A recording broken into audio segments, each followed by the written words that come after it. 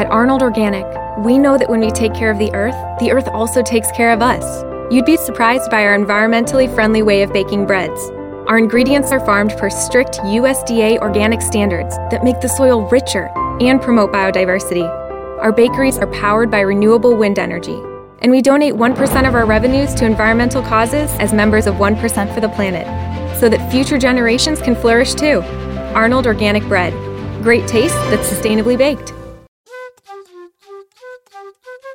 Hello and welcome to the Tifo Football Podcast. My name is Joe Devine, and today I'm joined by Alex Stewart. Hello. Hello. Hello. Hello. We are sponsored by The Athletic. Isn't that exciting?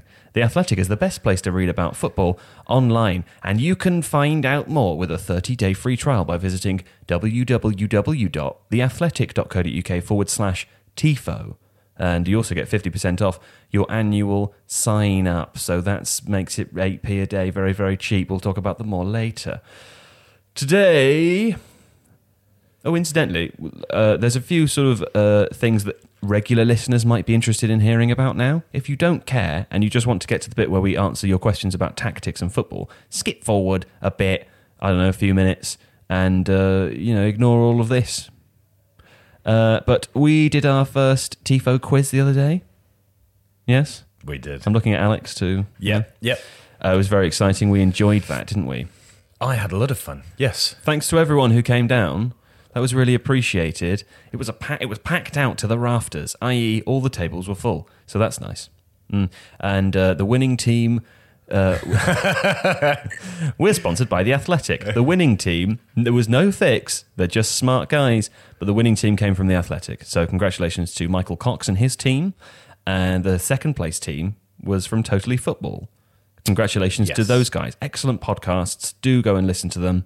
And the third place team was Mundial, the fantastic magazine. We did invite normal people as well, but you're just not as clever as the professionals. So next time we won't invite them, and it'll be a more even... Do you know what? The score-wise was very interesting. We were talking about this afterwards, how hard it's difficult to gauge how hard it is, but the Athletic team only, I think they got 70 out of 85. 70.5 out of 84. Right, but the first placed non-professional team got high 40s. Oh, no, I think higher than that. Was it? Yeah, a little bit higher. Yeah, I think there was a cluster of about 5 or 6 teams that were within 3 points of each other, around sort of 45 to 48, but then there were 2 or 3 the Offside Sports photography team. Professionals, though. They don't count. John Mackenzie's team, I would call John Mackenzie a professional freelance writer. Doesn't count. I mean, he is that, isn't he? So the first placed non-professional team was the 6th placed team, and I think they got 48 or something. Okay. Yeah, no, that's so for reasonable. Normal people. It was a really hard quiz. It was hard. It's good for us to know that, though. And other than that, you might remember that a few months ago, my mother... asked you to give her lots of money because she was doing a sponsored marathon walk 5 years after her cancer remission. I think she's 5, I can't remember, 5 years into, she's fine, but she did it the other day, which I think is very impressive. It took her, I think she left at 4 a.m. with her friend and then got home sometime sort of late afternoon, and she was in some pain for part of the walk, but weirdly enough, when I called her, she was home, laughing away, no pain, still had her boots on. Imagine that. Do you know when you go on a very long walk... Literally the first thing I would do is take those off. Take them off. Yeah. The woman doesn't seem to be in any pain. I called her the next couple of days. Has it happened yet? Has the pain happened yet? No pain. What's wrong with you, woman? There's something wrong with you. But maybe she's just, extra healthy. But she would like me to reiterate, and I would like to reiterate, how grateful we are for all of you who did actually support us as well, because there were a lot of people who contributed, and that was very, very kind of you. So thank you again very, very much for that. And some people are walking past the office there. You can see them. What's interesting, also, you might recognise this over the next few weeks, is that we have been very lucky over the last year to work in an office environment where we have few neighbours. But we have new neighbours now, and there are lots of them, and they're loud. Not louder than normal people. But they're just, it's louder than normal people. It's louder than it was. Do you know what it's like? Everyone's enthusiastic. They want to talk about work and have phone calls outside my door and they're going to care. I don't understand this. I don't understand enthusiasm. Well, anyway, that I think, have we got anything else to talk about that is? Nope. No? Okay. Oh, one more thing. We have learnt new mic technique. So, I might fuck it up today. We're a lot closer. If you're watching, you'll see that we're a lot closer. We're trying to reduce the ambient level and also break through on the tube. That's the thing. If you live in London or in a city where there is an underground, you will know how loud those trains are. Trying to hear a podcast on there is very difficult. So it might, a couple of weeks settle in. I can see that we're peaking already, but we're learning. I'm going to get increasingly annoyed by this. Alex doesn't have any patience.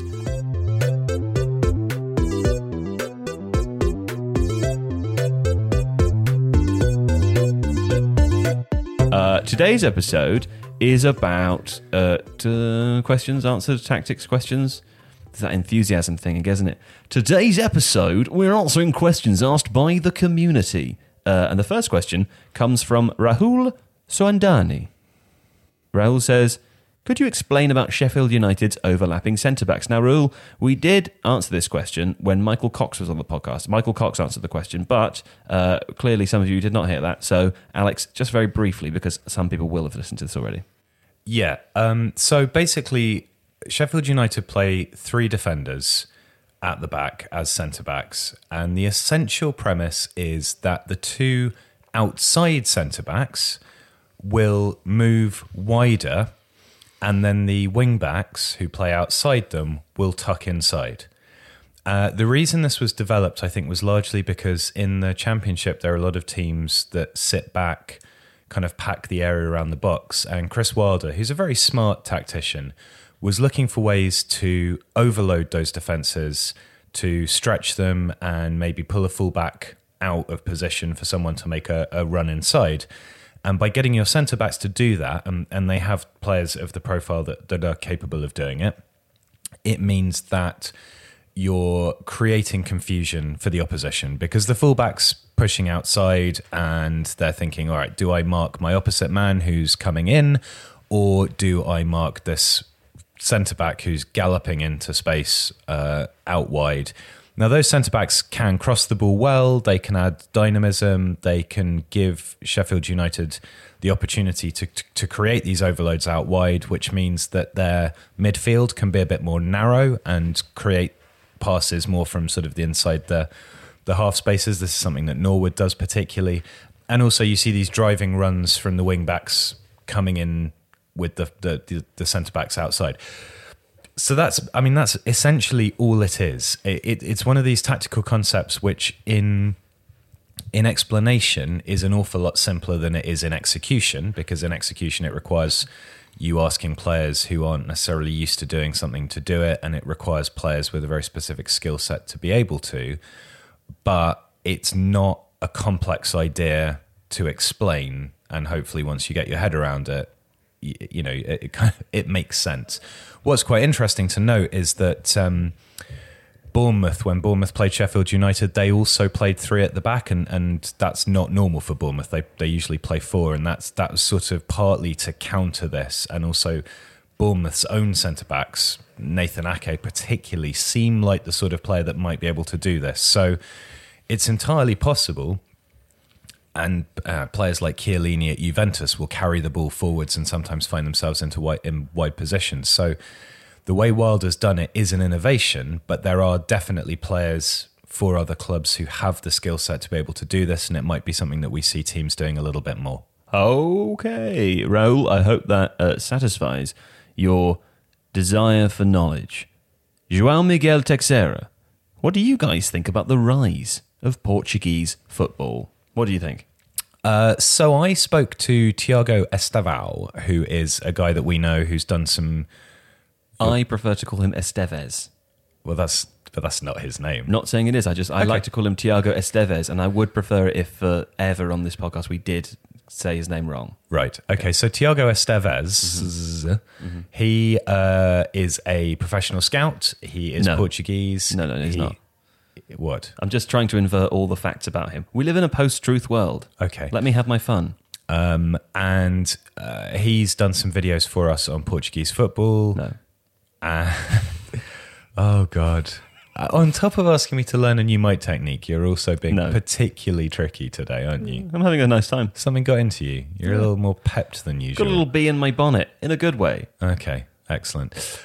So essentially what Tiago says is that there's a lack of money in Portuguese football, and Yes. therefore the investment in academies is a sensible way of ameliorating that, because it's cheaper ultimately to put money into an academy system that might yield 4 or 5 good players each season, rather than to go out and try and spend a lot of money on other players. It's also it's one of 2 reasons why Portuguese clubs often look for undervalued Brazilian players, partly because they're cheaper and also partly because moving from Brazil to Portugal is kind of socially a lot easier. It's the access to Europe. It's the access to Europe, the but cultural obviously access. They speak the same language, so there's much less of a barrier to entry there.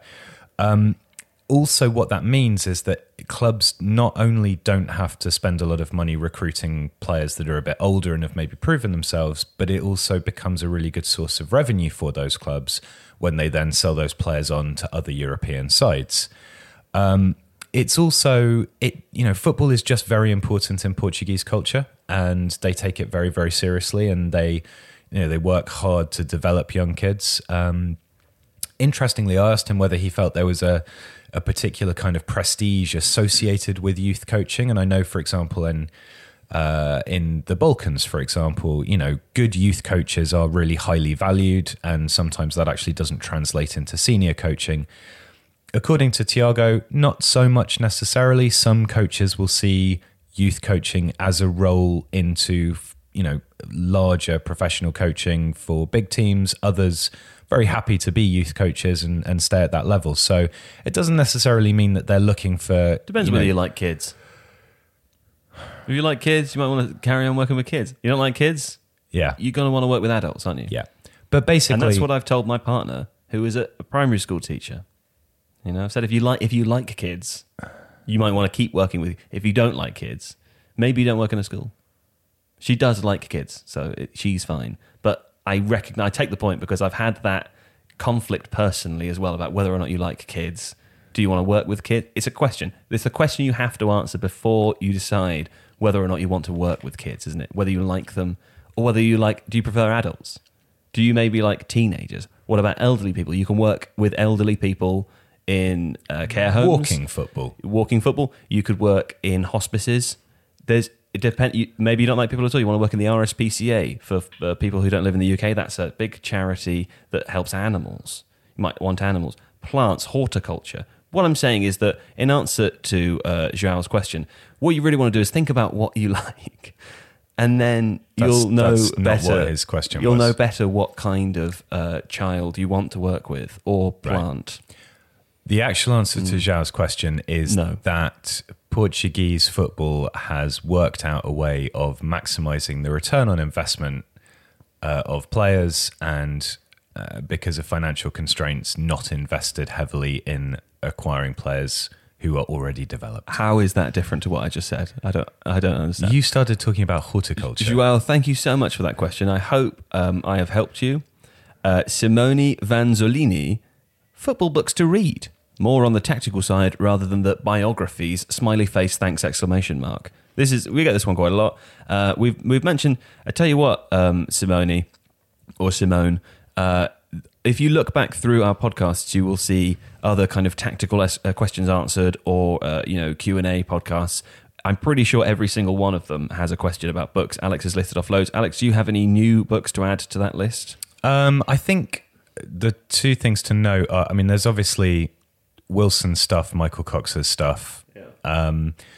There's a guy who's a coach who's written quite extensively, and his books are largely available through Amazon. He's called Ray Power, as in, He sounds like a kitchen cleaner product. Right, or possibly a superhero. Anyway, yes. Ray Power, his stuff is really, really good, and it's even more practical than Cox and Wilson are more about the history of tactics and the development of tactics. Power is more about how you actually then put those things into practice and coach them.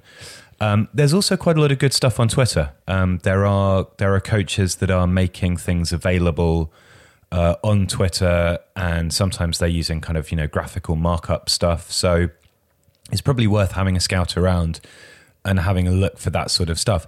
I will also, and I know this is perhaps slightly company man stuff, but the Bundesliga's website is actually really, really good for tactical analysis of players. We make videos for them that are tactical in nature, but they have a lot of stuff on their site that explains the tactics of players in that league as well. So that's a really good starting point for things. Okay, well, I hope you enjoy those books. Simone. Sanya Solanki, which of the non-top 6 sides in the Premier League can achieve the most this season and why? We have 2 different answers to this question, do we not, Alex? We do, and I assume on the basis of top 6 sides, we're talking about the traditional top 6. So Newcastle, Aston Villa, Everton. Right, absolutely. Yeah. I guess the answer to this is predicated on what achievement looks like, and I would say the straightforward answer to that question is Leicester City. Obviously, before the season began, I think people were looking at Wolves, Watford and Leicester as being 3 of the sides that could really push on and possibly challenge the hegemony of the top 6. Good start for Leicester. Leicester have started really brightly. James Maddison obviously has been great. Wilfred Ndidi is a fantastic midfielder. Harvey Barnes looks really exciting. Jamie Vardy's still scoring goals. But the other teams have kind of fallen off quite drastically. Watford obviously have replaced their manager, so there's going to be a period of upheaval there. Wolves, I think, are chugging along, but they're probably not performing as well as people would have expected, and there are reasons for that. Yeah, they had a very, very small squad last season. So I think Leicester are the side to watch in terms of doing well and possibly breaking into that under Brendan Rodgers. I think it's also worth noting that if you are certain of the sides outside the top 6, and I would refer here particularly to the newly promoted teams, your version of success is very, very different to what Leicester's version of success is. Like beating Manchester City, for example. Hot dog. Taking a scalp. Because actually, in that regard, the morale boost there, the kind of the confidence to play your style that saw you promoted from the Championship. Obviously, we're talking about Norwich City here, in case anyone doesn't realise. To be able to carry that emphatically into a team as good as Manchester City are and take a victory on that will be massive for them in terms of how they then see the rest of the season unfolding. So, I mean, we talked about this in podcasts over the summer. We talked about it last season. Norwich clearly looked to be the best of the newly promoted sides in terms of their chances of staying up. And can we say as well that defensively they were excellent? Right. And that's the thing that people have been saying was going to be, potentially the reason for any troubles. People were looking at, Norwich games as being sort of, if they might win 5-3 or something. Whereas now they're talking about what Norwich did. I mean, look, I think this was Ian Wright or Alan Shearer on Match of the Day who were talking about what Norwich did, as a potential blueprint for other clubs to follow as a way to beat Manchester City. I mean, and I think the main idea was playing very narrow and letting the wide players have their space. You know what? That episode of Match of the Day, could you call it an episode? That show, yeah, it was very interesting. Did you watch it? No. They did a really interesting thing that you could see their process, how they got there. And they talked us through it, and they noticed what Norwich were doing. They noticed that they were allowing Manchester City to have the ball in wide areas, to not play through the middle because they were so narrow. The fullbacks were in line with the penalty area lines. So they were, the whole swathes of the pitch were made available to City. They made more crosses in this game than they have done. It's something like under Guardiola. I think it's the most crosses they've made.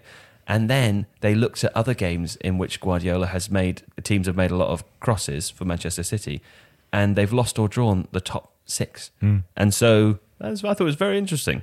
Well, it is. I mean, it's an interesting inference to draw, because if you look at a team like Manchester City, they are not a side who particularly want deeper crosses. They do look to cross the ball, but they look to cross the ball low, pulled back from positions quite close to the 6-yard box. It's not necessarily directly to a person, but you're putting it into an area where you're pulling it back to someone who's there. I think that's different to a cross. And I think crosses almost have the implication of height as well, to a degree. And at height as well, but also that you are putting it into an area where someone should be. Yeah. I think those Manchester City pullbacks from near the goal line to back to the edge of the box, there's always someone's job to be there. So I think at that point it stops being a cross and it's a pass. Okay, I see what you mean by that. I mean, I think data providers would probably count them as crosses, but by the by, I think the point being they're wrong. If you force a team that is well drilled to play a certain style to change that style, it is always the Achilles heel of very, very good and dominant teams, is that they are so rarely challenged that they often find it tricky to adapt. And that's why teams that are domestically extremely dominant can sometimes fall down in Europe for exactly that same reason, because people are posing them questions in European competitions that they don't get asked in their domestic leagues. So it makes sense. Unsettle them. Daniel Farke is an extremely good manager. He's a very, very smart guy. The setup of that club is very, very smart. And they've obviously gone into that game with a great deal of preparation. Bodes well for the rest of the season, I think. Hey, here's hoping. Theodore Anderson. Opinion on the current state of La Masia and any opinions on Fati, Puig and Alenya and how they can be incorporated into the first team. So, listen to the podcast that we recorded with Simon Harrison about a month ago. We talked extensively about La Masia and some of these players. I will also say that we are in the middle of releasing a 3-part mini-series on La Masia. First part is out already. That is the history of the whole academy. The second part, sorry, that's noise. The second part actually will probably be released by the time you listen to this. The second part is about the problems that La Masia has encountered, staffing and players and opportunities in the first team mainly over the last sort of 10, 15 years since Guardiola's tiki-taka generation. So I guess we're talking 10 years. That's quite extensive because there are a lot of things to talk about. The third will be out next week, and that is a list of players who have left the academy.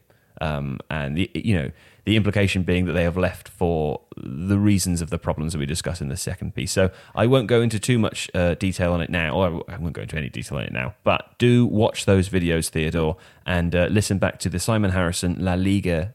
It was La Liga Sensible Transfers episode, because at the end of that, Simon talks about La Masia for quite a long time. Comic 215, Newcastle has a stage where almost all of their foreign players were French. How did that happen and what was the connection? This is interesting, and it gives us the opportunity to say that this is an advert. We are supported by The Athletic. Do visit theathletic.co.uk/TIFO to receive a 30-day free trial and 50% off your annual subscription. Here's why you should do that. Because there was a piece written by Chris Waugh entitled £1 million an appearance.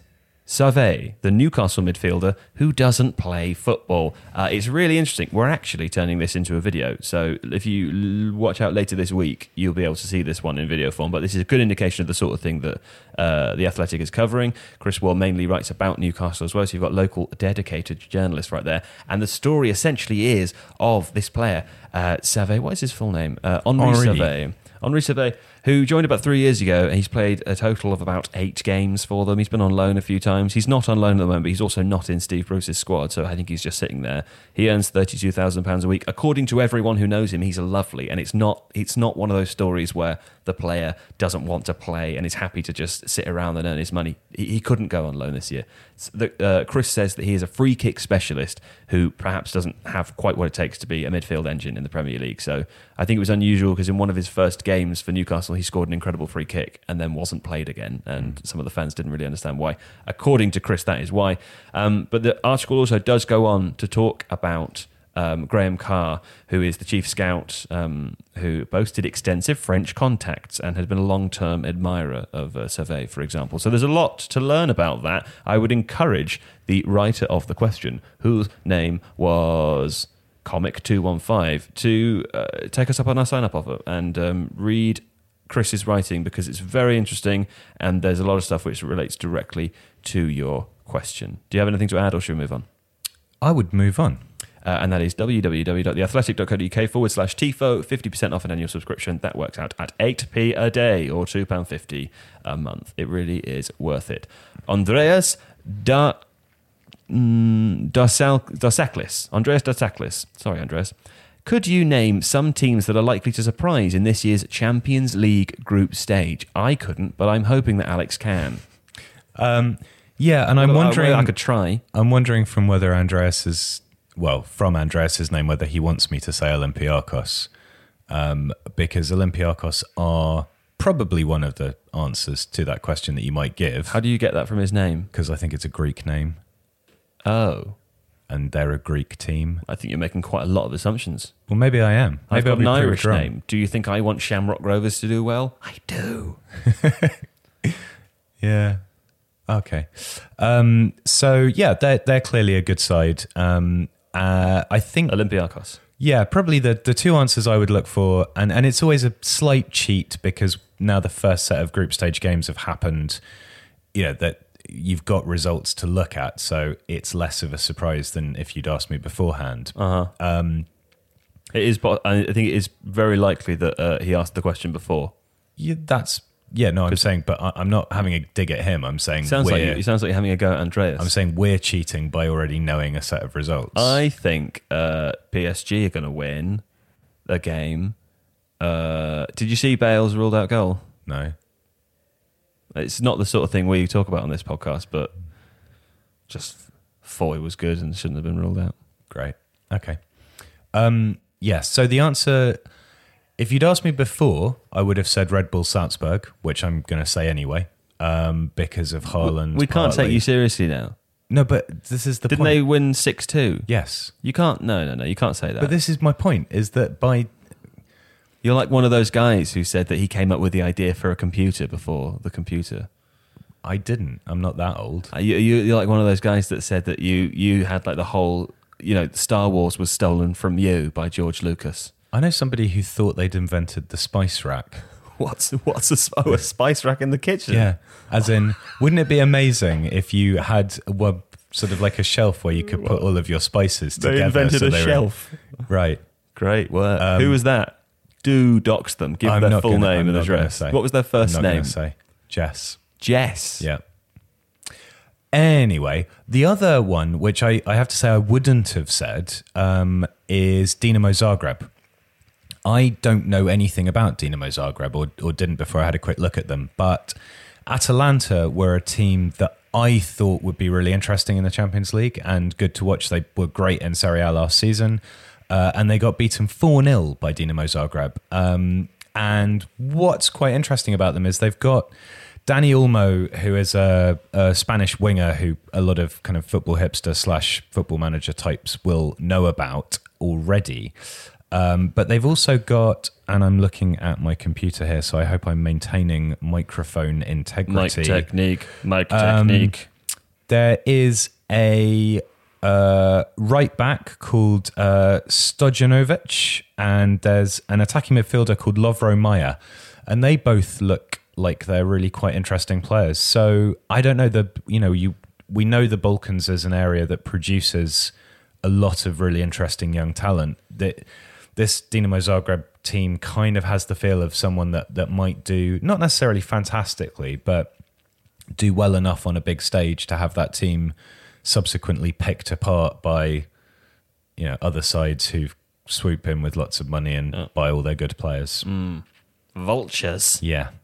Yeah. I would Okay. have thought Genk might be all right, but they didn't do all that well, so They didn't seem to, did they? no. UBX. Where did Chelsea's youngsters rank alongside Europe's best under-21 players? Okay, really, really hard question to answer because obviously we're right at the beginning of a season. A lot of young players don't actually start that many games. They tend to be used more as players off the bench, trying to give them experience and so on. So Chelsea and arguably Man United are in kind of slightly more unusual situations at the Yeah, moment. absolutely. So Isn't it nice, though? I think, I really like it. I think it's fantastic. And I think actually, I think it's really nice. I never wanted to watch Chelsea before, but I do now because I like kids, like we talked about before, working with them, watching them play football. I'm just saying I like it when kids play football. No, that's great. So I think there were a lot of people that were quite down on the Lampard appointment. I think there were good reasons for that because Derby were arguably lucky to perform how they did in the Championship, but he's not come in and made an incredible team overnight. But what he has done is produced quite exciting attacking football and, given a lot of these younger players their chance, particularly Tammy Abraham, who's someone we've been a fan of on the podcast for a while. In answer specifically to the question... I would prefer if we refer to him as Tamab from now on. So among players in Europe's top 5 leagues, who are 22 or younger, Abraham has scored the most goals in leagues. So he is clearly like right at the top of the pile there. I really like that as well, because we said that in a video, and then people poo-pooed it, and I love it when they poo-poo it and then it works out that they're wrong. Yeah. I love it so much. I mean, I didn't even say that. Someone else. Did you say it, or did Blair say that? Who did the Chelsea video? It was one of you. It was either you or Blair. Yeah, it was either me or Blair. I can't remember. And we said that that Tammy Abraham had what it takes. And people said, we've said that consistently in the podcast. And yeah, anyway. I think it's also worth noting that in terms of... that was a bit bitter, wasn't it? In terms of expected assists per 90... and per 90 is generally more useful here when you're talking about younger players because, like I say, they may be used as subs to get game time rather than starting games. But Christian Pulisic and Mason Mount are both in the top 30 for expected assists per 90. How old is Christian Pulisic, though? I feel like he's been around for 100 years. He has been around for 100 years, but he's only 21. That's crazy. Yep. And Pulisic is also top 30 for key passes. Can I ask about Christian Pulisic? Do we know him because he's the American that played for Dortmund? Or do we know him? Have we known him for that long because he deserves it? So when he had his breakout season at Dortmund, it is comparable to Jadon Sancho last season, although not quite as emphatic in terms of output. Okay. So it's not simply that he's American. That helps. I think it genuinely does help in terms of the amount of coverage and so on. But he is a player who, I mean, he's not Jadon Sancho. I mean, you know, Jadon Sancho is one of the best players, or is going to be one of the best players in the world, and is getting quite close to that already, I think. But Pulisic certainly is not getting plaudits simply because of his nationality and being one of the very few kind of good attacking players out of America. He's the real deal. I think he stalled a lot at Dortmund last season because they have so many players that can play in those wide attacking positions. People as well like Jakob Brun Larsen coming through. And I think as well that if he'd stayed there, he probably would have disappeared because they've invested even more in those positions with people like Torgan Hazard. So the move to Chelsea for him, I think, is a good one because he can settle in there and he can become really quite a dominant player for them. Short answer to the question is it's a really, really difficult thing to assess, but I do feel like some of these guys, particularly Tammy Abraham, stand comparison with the best young players in Europe. Yes, absolutely. Okay, good to know. I hope, UBX, that answered your question. Jamal Jones, can you please explain the number formation system? As in, when we talk about a player functioning as a 6, what exactly does that entail? Can I take the first half of this? It used to just be shirt numbers, man. That's right, isn't it? It was shirt numbers. Yeah, shirt numbers that are different depending on what country you're in. Yes, okay. But in the UK, the number 6 was often the defensive midfielder. So when we talk about a number... That is right. No. Was it a centre-back? Yeah. And number 4 was the defensive midfielder? No, I think that's in Italy. I think in the UK, it's number 6 has always been the defensive midfielder. I don't think that's true. I think it is. But I'm going to look it up. Do look it up. Anyway, it originated with shirt numbers, which you were just given. Often your name wasn't on the shirt, and you didn't keep the number either. Like you might, if you weren't playing one game, your 6 that you wore last week would be worn by whoever was playing that role. Are you ready to? Yeah. So in England, a central midfielder more defensive was a 4. Oh, so they switch. It's confusing though because they just swap those around. Well, this is the point, that they're different in different countries. So what country? Am I thinking of the Italian version? So because the 6, where does the 6 come from then? You know what? He's asked a banging question. We don't know the answer. No, we do. So a 6 is, for example, a 6 in Germany is a defensive midfielder. A 6 in Argentina is generally more of a defensive midfielder. So in England, it would go, in a 4-4-2 in England, it would go 1, 2, 5, 4, 3, 7, 8, 4, 11, 9, 10. I mean, for people listening, that is... Oh, yes. We are on video also. You can Sorry. watch us on YouTube. That's I'm almost trying to egregiously think of unhelpful. a central defensive midfielder who wore the number 4. Why? I'm just trying to think of one now. I'm not saying that isn't real. I'm just saying I'm questioning. I'm trying to think of a play for a British club, a central defensive midfielder who was a number 4. I mean, nowadays it's less.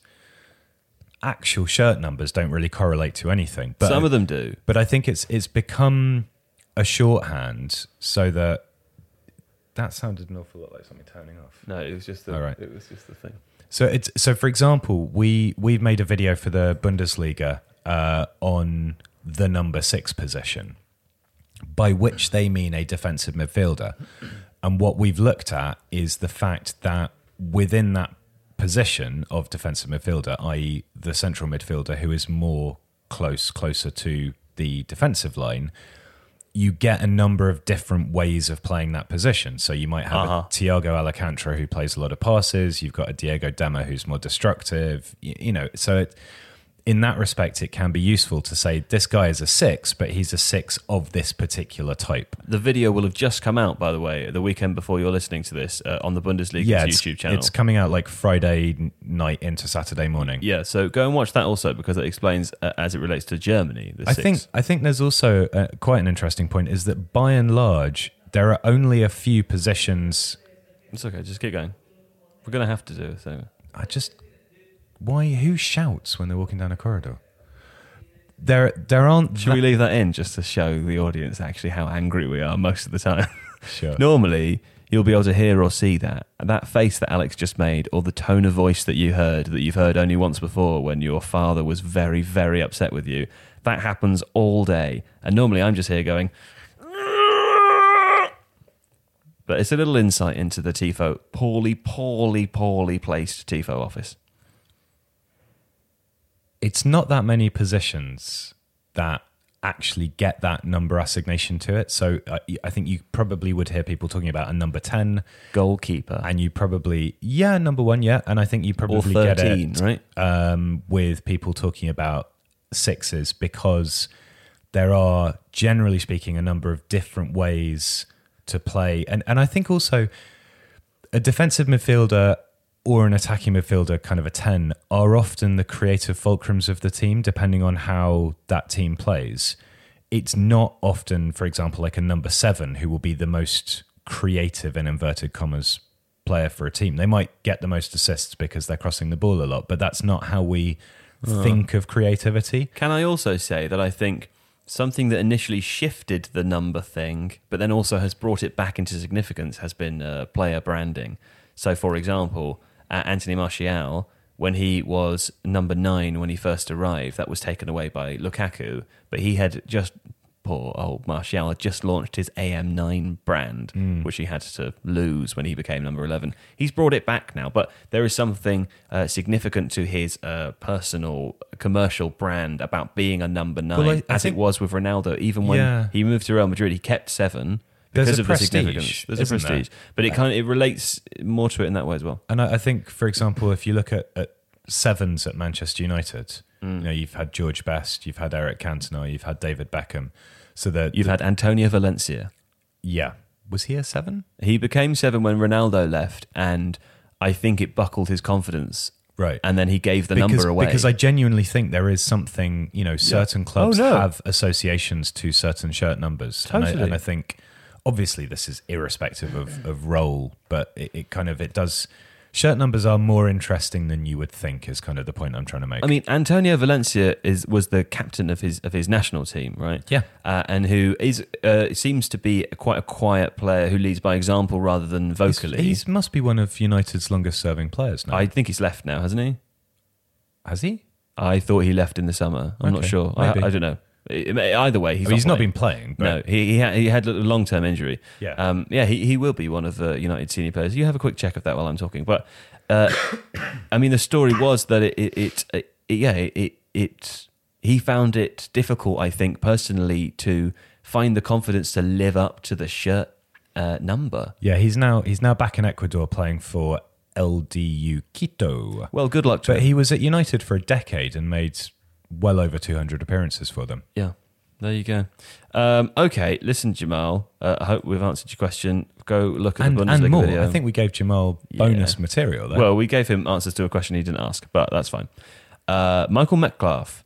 If Man City, with their fullbacks tucking into defensive midfield, can be said to resemble a kind of super modern pyramid formation in possession, 2-3-5-ish, could it be at least theoretically viable for a team to deploy a similarly super modern WM formation? And now a WM formation was something that if you read Jonathan Wilson's work, for example, you will note existed in the early British football for a long time. It was the dominant formation that all football teams introduced by use. Herbert Chapman in response to a change in the offside law in 1925, How do we know that? because it was in our quiz. It was in the TIFO football quiz. We will be doing another one of those, dude. The quiz questions are on. I posted them all on Twitter, by the way. So if you look at my Twitter handle, you'll find firstly without answers, and then very helpfully with answers. So if you'd like to have a look at that, please do. When we were looking at this question beforehand, I said they kind of do play like that, don't they? And you said no, they play in a WW formation. And I said win-win.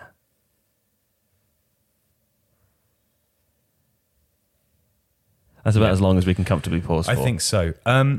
Yeah, I mean, there definitely are teams that play 3-4-3 and have a player, for example, who I'm thinking of someone like Connor Cody at Wolves, for example, who is the centre-most of three centre-backs, but who will carry the ball forwards into what used to be called the half-back position. So in the 2-3-5 and in a WM, the centre-most of that second line was called the halfback. And let's just explain again what a WM is. So we've got a goalkeeper who doesn't count as part of that. Yeah. Right? Then the M is the bottom. yeah, If we're looking at the team as in the strikers are at the top of the formation and the defenders are at the bottom, your W at the top, i.e. you have three forward players, two in wide positions, one kind of traditional number 9. Behind them, you've got two advanced midfielders, which is the W, right? I mean, that is kind of what Man City are doing. I would say not, because the Man City bottom half. Have I confused that then? Have I got that wrong? It No. looks like a WM. The way you've done it is correct. So it's a W on top and it's an M at the bottom. So it's a bit like 3 up front in So a it's line, a 3 at the back, 3, and then a 2, square 3. in the middle. Yeah, exactly that. But that's what Man City play. Well, it's not really. It is, because they have Sterling normally on the left, they have Aguero in the middle, they have another wide player on the right, Yeah. sometimes Bernardo Silva. They have De Bruyne and David Silva in those so two the leading. top looks very much like a W, absolutely. But then the bottom does appear to be an M at the moment, because I know because of their left back issue. Who's their left back that's injured at the moment? I can't think of his name. Mendy. Is it Benjamin Mendy? Yeah. He's injured at the moment. So I think because Kyle Walker is playing a lot, Kyle Walker is more comfortable as a centre-back than he is as a central midfielder. So Guardiola is playing a WM at the moment while he has Now, Kyle injury Walker's a issues. right back. I know Kyle Walker is a right back. I'm saying as his responsibility as a right back, Yeah. he would either be going to invert into the midfield Yeah. to assist there, or he would be going into centre-back. And I read this in a Michael Cox article. Guardiola found that Kyle Walker was less comfortable inverting into the central midfield area. So instead, for the time being while Mendy is injured, he uses Kyle Walker to add in from his right-back position as a third centre-back when the left-back, Zinchenko, does go forwards and inverts inside. So you have a WM. Okay, if that's what they're doing, that does make sense. Do you know where I read that? It's on The Athletic. Yeah. But it's not. I mean, the classic City thing is that you have your two centre backs, you have your fullbacks who push up and tuck inside a bit, and then Fernandinho or Rodri is that central defensive midfielder. It's and a temporary that does solution, make yeah. a classic WW. Yeah, so it's a temporary solution at the moment as a result of a left-back injury. Yes. How fascinating. I mean, I definitely think that it is something that you can have. The issue with a WM is that you have a lack of natural defensive width. So you're either asking the centre-backs to split wide and cover the full-back channel, in which case you can either have a central centre-back who becomes isolated, or one of those two defensive midfielders is dropping back so regularly that you might as well play a back four. That's why I liked what Hoffenheim did with the pendulum swinging thing. Yeah, that was very cool. They had what, like, do you know who else at the did back? that? Who did that? Hythe and Dibden. When I went Really? to watch them against Winchester Wow. City the other week. But I really like the idea that if the centre-backs, you've got three of them, they're in trouble, the left-back pulls back and the right-back goes forwards, and you sort of move in a swinging pendulum action, Well, and so you what- always have four at the back. What Hythe and Dibden did was they played as and I've never seen this before, but I'm sure somebody else has. They played as a flat back four in a low block, but then when they attacked, only one of the fullbacks would push high, almost to play as a wide midfielder. Both fullbacks would do it, but only ever once at the same time. Yeah. And then they would look to play because they were playing a kind of wide three at the front. So you would always have a slightly imbalanced thing, but it meant that there were always three at the back because the other fullback would tuck inside. But then when they went into a low block, they were actually a back four. And it actually worked really well to start with. Do you know who used to do that? Who? Alex Ferguson. Really? You were never allowed, Gary Neville was never allowed to go up with Dennis Irwin at the same time. Luckily, Dennis but Irwin never went up. I don't think they went up as high, and I don't think Dennis Owen was nearly as attacking. Yes. I mean, you were looking at... It's a modern version. Right. But it was interesting. So, yeah, I think a Dennis WM Irwin was cool, wasn't he? I think Dennis Owen's one of the most underrated players of the Premier League era. Cool guy. Absolutely fantastic. Yeah. I sort of wish he was my uncle or something. Yeah.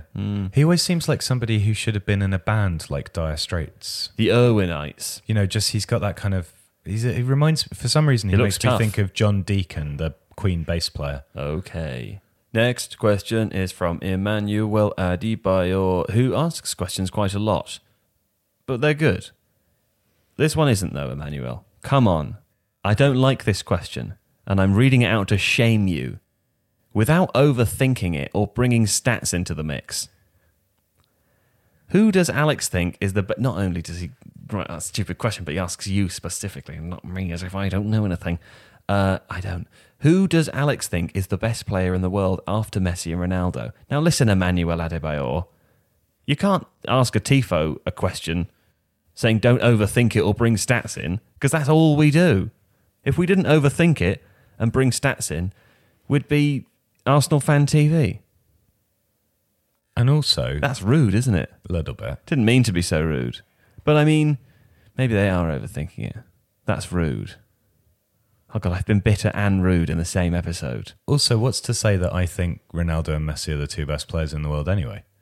Well, that's just true. Well, Messi Maybe not is. now. Yeah.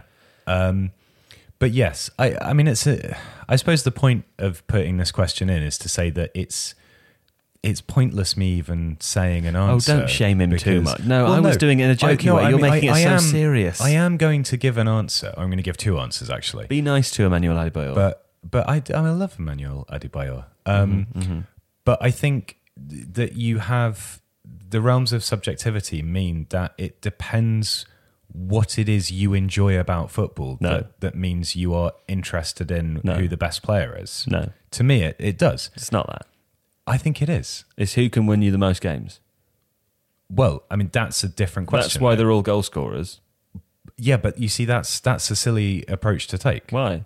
Because it's not necessarily the person who scores the most goals who wins you games. It might be your goalkeeper. I think it is. I don't think it is. I think there's a consensus that scoring goals in top level football is the hardest thing to do.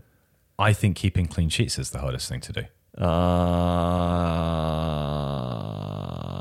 So I would say that perhaps the most important player, or if I were building a team from scratch, the first player I would get would be Jan Oblak.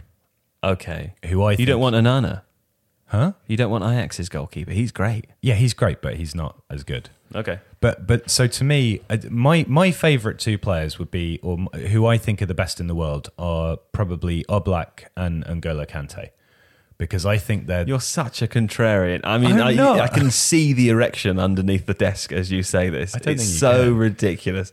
Just stop. You can't say that. I can. It's I outrageous can, even for and what I've you done normally it. are like. It's ridiculous. And I've done it. I think a goalkeeper and a central defensive midfielder are the best players in the world. Yep. Of course you would. I'm going to move on. That's ridiculous. If anyone agrees with Alex, though, do let him know. He'd love that, because what he'll do anyway is he'll wait for someone to tweet him saying you were right, and he'll come in and show me and go, see, it proves it because the internet said so. The next question is from Chinta Prakash. Why are many big clubs under such huge financial debt? What does it exactly mean? Who are they accountable to? Well, there's a lot of different questions there. There's three. It's all relative, isn't it? Basically, it's all relative is the answer.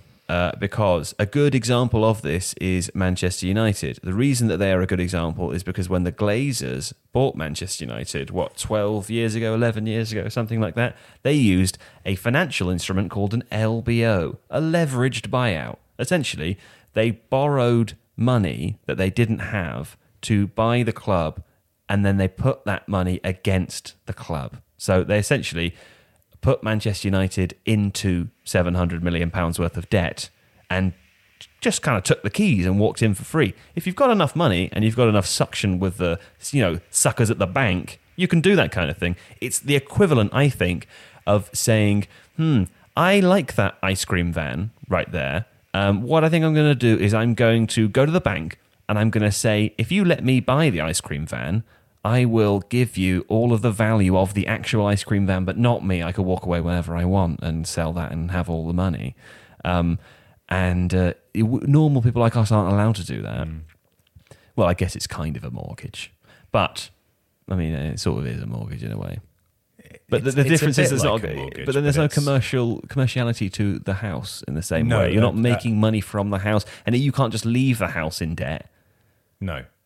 No one would. Anyway, the point is that was a big problem for Manchester United over various years, over several years. But at the same time, Ed Woodward became the executive chairman, sucked the soul out of that football club, but made it very commercially successful. And then at the same time, the Premier League television rights boomed all the way up. And now Manchester United are in a position where, while originally their interest payments that they had to make on those loans were enormous, and they were, I think at one point they were £60 million a year, you're talking about taking money out of the transfer kitty then. Now, I think the interest payments that they have to make annually, or at least 2 years ago, they were £20 million a year. When you're a club like Manchester United and you have as much money as they do, it's essentially nothing. So the debt doesn't concern them, and whilst it shouldn't currently concern fans, the way in which it was accumulated is obviously of concern. So there are two different things to say there. One is the club don't need to be financially worried in the same way that they did 10 years ago, but the fans should be really fucked off, and that still counts, So no, they have huge debt. Theoretically, I think it's still 400 million or something, but it doesn't matter. It doesn't impact them financially in the market in the same way that it might do for a normal person. Who are they accountable to? Whoever they borrowed it from. Normally, that is a collection of banks. If you're borrowing that much money, normally you borrow it from 3 different banks, for example. They're also accountable to shareholders. Sure. As well, which is a major difference in football now to football 20 or 30 years ago, is that a lot of these clubs are publicly listed, and that shareholders can hold a club to account on the basis of a lack of results, either financial or performance on the pitch. Things, that's why if there are rumours about a certain manager, a club's share price might fall and so on. I think it's worth reiterating your point, though, that to a financial institution as big as a football club, at the top level, often debt is not the issue. The issue is interest on the debt. And to be honest, in business at that size anyway, debt is not considered a problem like it is. Debt is considered a way of working. It's not considered. It's not like I've got a $5,000 credit card debt as an individual. That is a big problem for me. It's not the same thing. It is considered a way in which you work. It's sort of a big problem for you if the interest on it is a normal credit card interest debt. But I think it's worth pointing out as well that if you're an individual who's $5,000 in debt, but the interest is 0.1% and you're earning, lots and lots of money every month, then actually it's really not that much of a concern. because, you may never have enough to pay it off in full, but it's actually not impacting your pocket all of that much on a monthly basis. But your position is not stable in the same way that Manchester United's is. No, that's financially, true. They will be. It will take a lot longer for them to. You could lose your job, and then you would be fucked. Yes, and then you'd be fucked. Whereas Manchester United are not going to lose their job. No, but they could fail to qualify for the Champions League 3 seasons in a row. They could. The point I'm making is not to belittle personal debt or anything. It's the fact is that what United have done that means the debt doesn't matter so much is they've brought the interest payments down massively. And well, that's the crucial element of it. We put out a video, originally came from The Athletic actually, about Bournemouth and why they've borrowed £16 million in the aftermath of selling Tyrone Mings. And it explains transfer fee factoring, which is another form of debt, but it is basically you borrow money that you expect to receive. So when they sold Mings to Aston Villa, the transfer fee was something like 25 million, but it wasn't all going to be paid up front. It was going to be paid over a series of years. And so instead of waiting for that money to arrive, because Aston Villa don't have it immediately to give it out, Bournemouth go to an Australian bank and say, we are expecting this money to come in over the next 2 to 3 years. If you give us all of it now, we'll pay you a little bit of interest on that, and you can just receive the money immediately when it comes from Aston Villa. So again, transfer fee factoring is not something which concerns financial journalists who cover sport. It is, again, a kind of form of debt which is considered a way of working rather than something you do to dig yourself out of a hole. This is also going to become increasingly the case as transfer deals, I think, get complicated and split over seasons and have things like buyback clauses in them. That sense of, this club is contractually obligated to pay my club £20 million across the course of 3 years.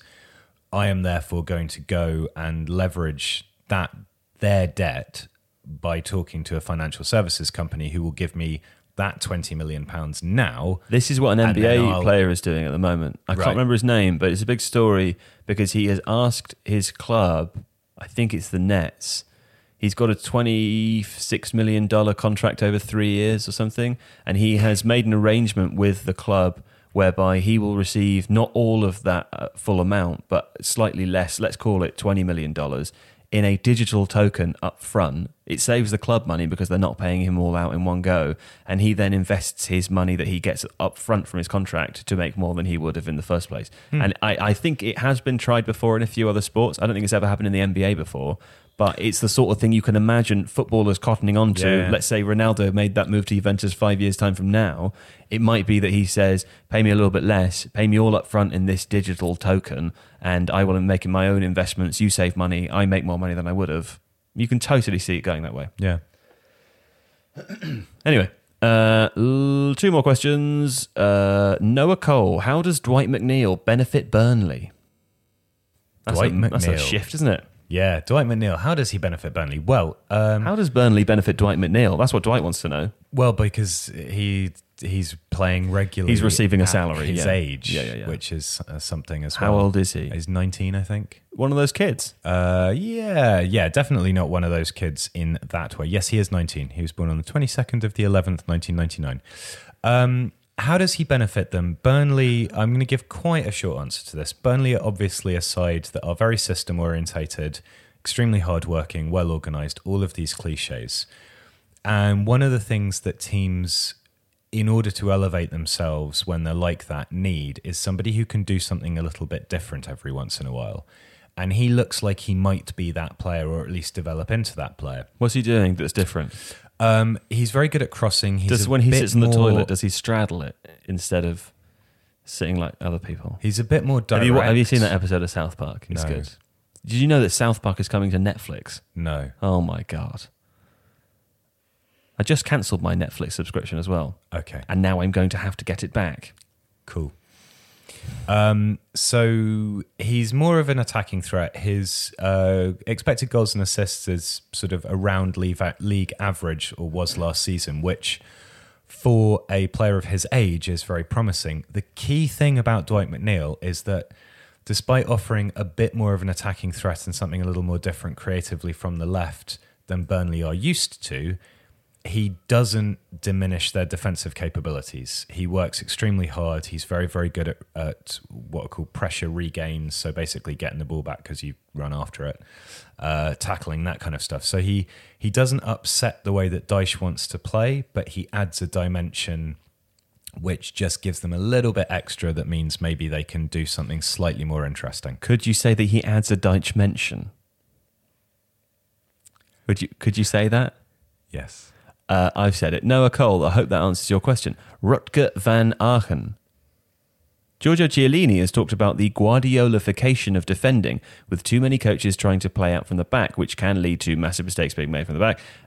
There is a Dutch team with a €10 million selection trying to mimic Man City, and it's ruining Anderlecht too. Our coach is trying too hard to... Thank you. Our coach is trying too hard to play pretty football and building up from the back without having the quality in their selection to do so.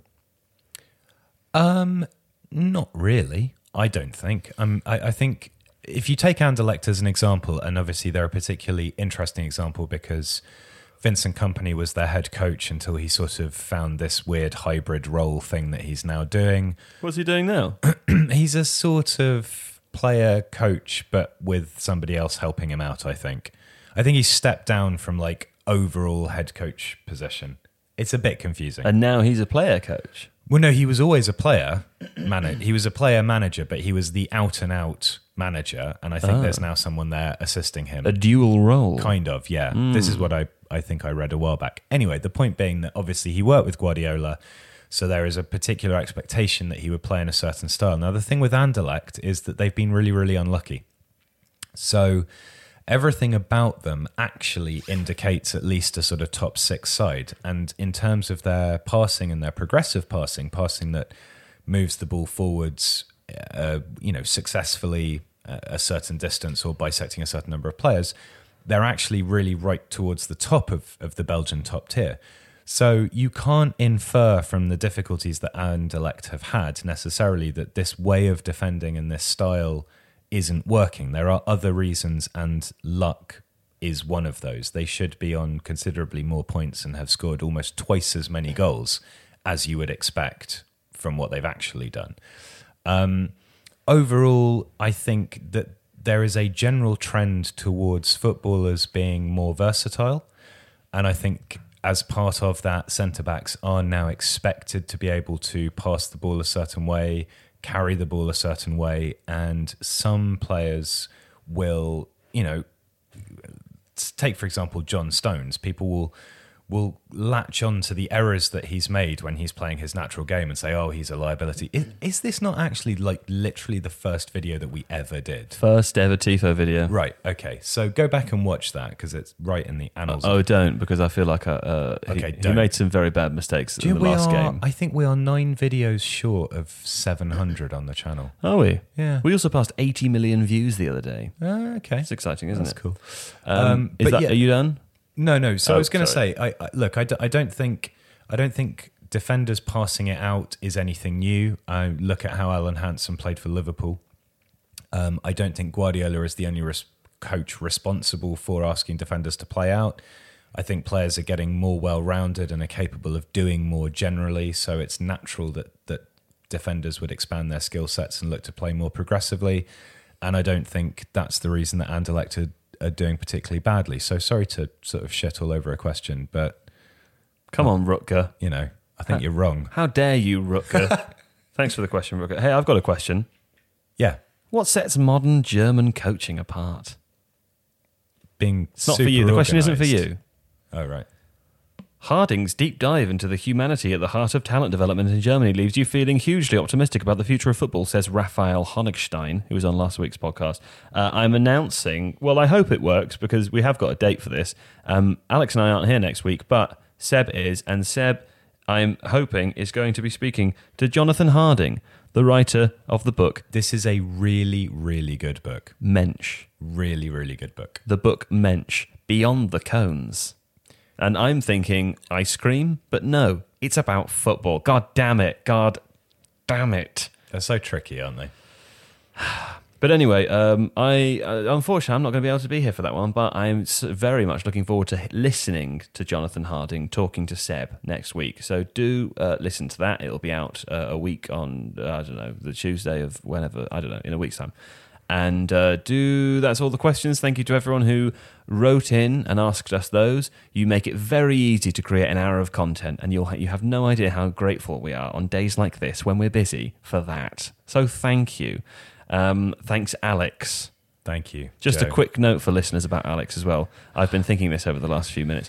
I just want you all to know that for those of you watching, Alex only has his hair like this when he's on the podcast, by the way. It's all a lie. He just, 5 minutes beforehand, he ruffles it all up, goes into the bathroom and he ruffles it all up and comes out looking like that, like he used to be in The Cure. I've had a hat on and all day. then yeah.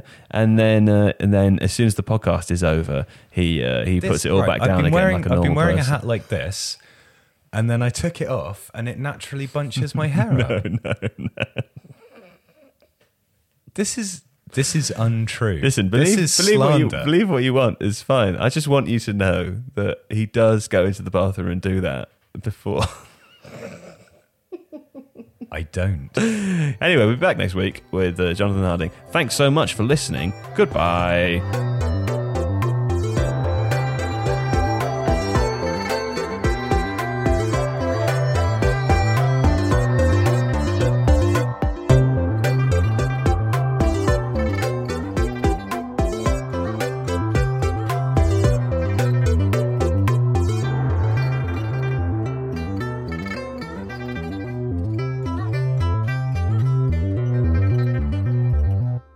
My name is Shahrzad Kiade. I'm a Gemini pescatarian, a mom of 2 wild little boys. I'm Susan Yara. I'm a mom of 2 also. This morning, I went to the bathroom alone I woke up at 5, put my boob in her mouth, and then she took a dump. because that's what she uses me for. That's what you're going to hear. A lot of our stories and experiences in our crazy journeys to motherhood. It's for all moms, not for all dads, not fathers and moms, for all moms. It's going to be a good old time. You guys are going to want to stick around. Promise. So subscribe.